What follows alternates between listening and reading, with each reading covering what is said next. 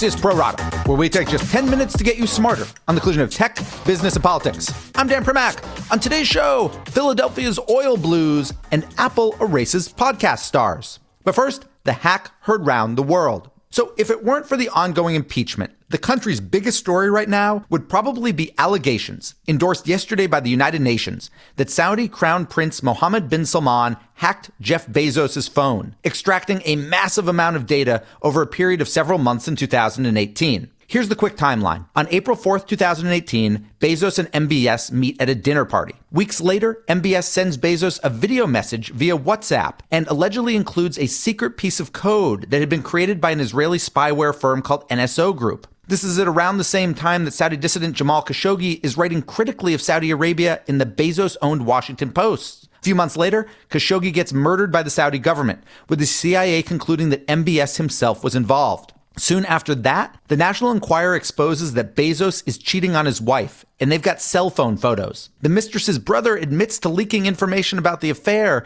but insists that the photos didn't come from him. MBS privately texts Bezos, saying he's got nothing against the billionaire's companies, but Bezos has some different information and hires a consultant to examine his iPhone. That leads to the forensic report that the UN yesterday concluded, quote, with medium to high confidence, that MBS hacked Bezos. And that conclusion matters a lot, even though the Saudis loudly deny it. Politically, because it means a U.S. ally may have hacked someone who leads one of America's largest corporations and owns one of its most influential media outlets.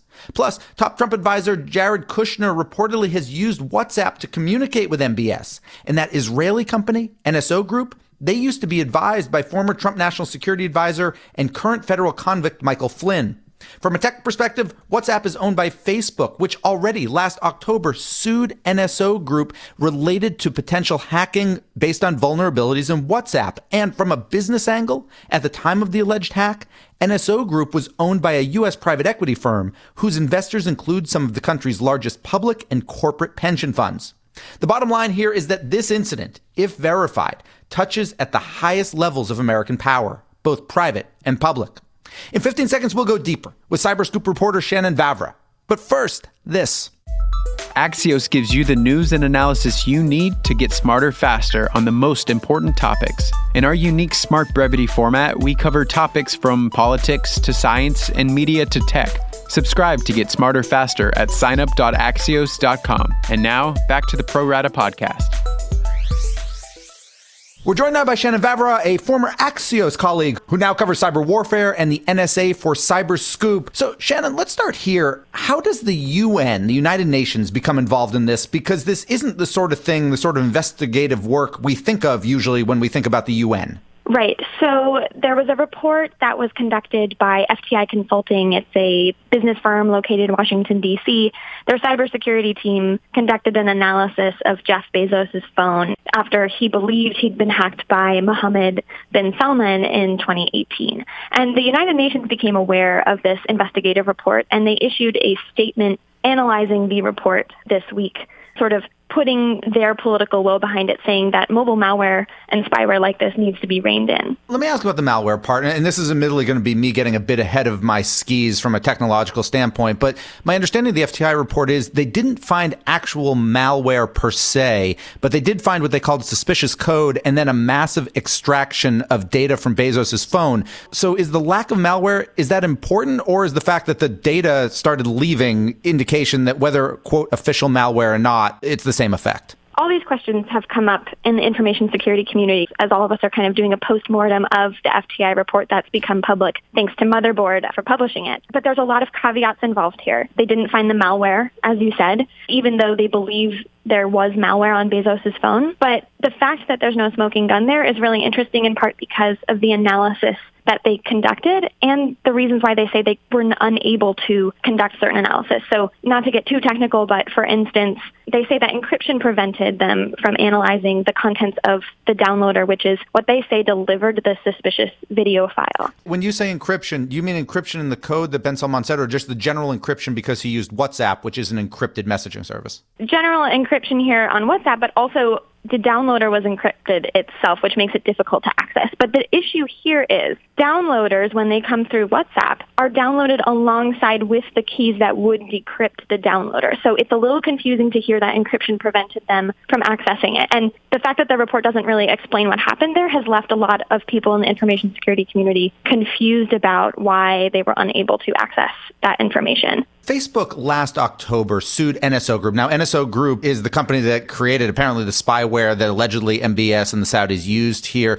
Facebook sued them for something like this. Does this track, in other words, is what Facebook sued NSO Group for very similar to what it seems FTI and the UN found? Facebook sued NSO Group for allowing hackers to use a flaw in WhatsApp that allowed hackers to hack hundreds of journalists and politicians. And what's interesting here is on top of Facebook suing here, there's also an Israeli human rights lawyer who's suing Israel's Ministry of Defense that he hopes would restrict companies' ability to sell spyware like this. And if there's political will to change the way that export licenses work for this, that would be really interesting and important for people who are either prominent like Jeff Bezos or vulnerable like political dissidents or journalists here. I'm reporting now based on what you said on Twitter. You tried to get comment repeatedly from the U.S. State Department on this, and what they came back to you with finally was, quote, "We are aware of the media reports and are concerned about the allegations," end quote. Nowhere in that statement is, "and we plan to investigate." To your knowledge, do U.S. authorities plan to investigate? There has been reporting that the FBI is investigating this,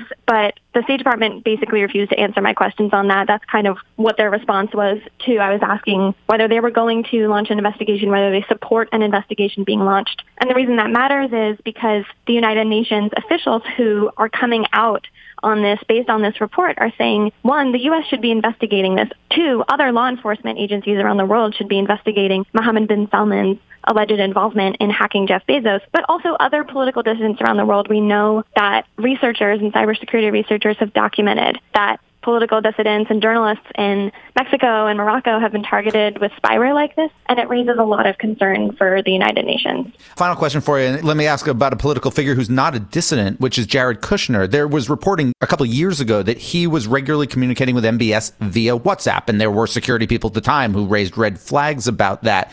Should, whether it be the FBI or State Department or Justice, should they be also concerned that beyond Bezos, that there are senior people in the White House who have communicated with MBS via this same technology? That's definitely something that causes some concern in the information security community. And a first takeaway from this is don't go texting MBS, right? But we can't really be flippant about it because it's a major national security issue when you can be able to send an MP4, a video file, and then possibly infect someone else's phone with malware, and they don't have to take any action necessarily. And the other thing here is just on a high level, MBS went on a tour of the U.S. and everybody fell for it, right? He said, I'm going to radically change Saudi Arabia. I'm going to rule in a different way. But meanwhile, he's jailing political dissidents. He's going to soon murder Jamal Khashoggi, the American journalist who was a columnist at the Post, and then also allegedly hacking Bezos now. And it just raises questions about who cozied up to Saudi Arabia and why, and who still cozied up to Saudi Arabia and why. Shannon Vavra of Cyberscoop, thank you so much for joining us. Thanks, Dan. My final two right after this. There is more news out there than ever before, but these days it's harder than ever to find it and to know what to trust. Axios AM takes the effort out of getting smart by synthesizing the 10 stories that will drive the day and telling you why they matter. Subscribe at signup.axios.com. And now, back to the Pro Rata podcast. Now it's time for my final two, and we begin in South Philadelphia, where a 5,000-acre oil refinery property has sat silent since last summer when part of it caught fire and exploded. The facility is called Philadelphia Energy Solutions, and previously had been the East Coast's largest and oldest oil refinery, and it's the one you often see when flying into Philly's airport. It had begun struggling in the earlier part of last decade before private equity firm the Carlyle Group swooped in and struck a deal with existing owner Sunoco, saving 850 jobs, and it's the sort of thing that Carlyle talked about a lot. It was the good private equity story. But then the company slumped again, filed for bankruptcy in 2016, clawed its way back out, and then, well, again, it literally exploded. Sadly, the new news is that a Chicago-based investment firm has agreed to buy the property out of bankruptcy, but has no plans to reopen it as a refinery, meaning that the 1,000 or so jobs, many of which have been filled by union steelworkers, aren't coming back. And finally this morning, if you listen to these podcasts via Apple iTunes, you may have noticed that the star ratings have disappeared. If you've seen these, you used to be able to give us 1 star to 5 stars, but not anymore.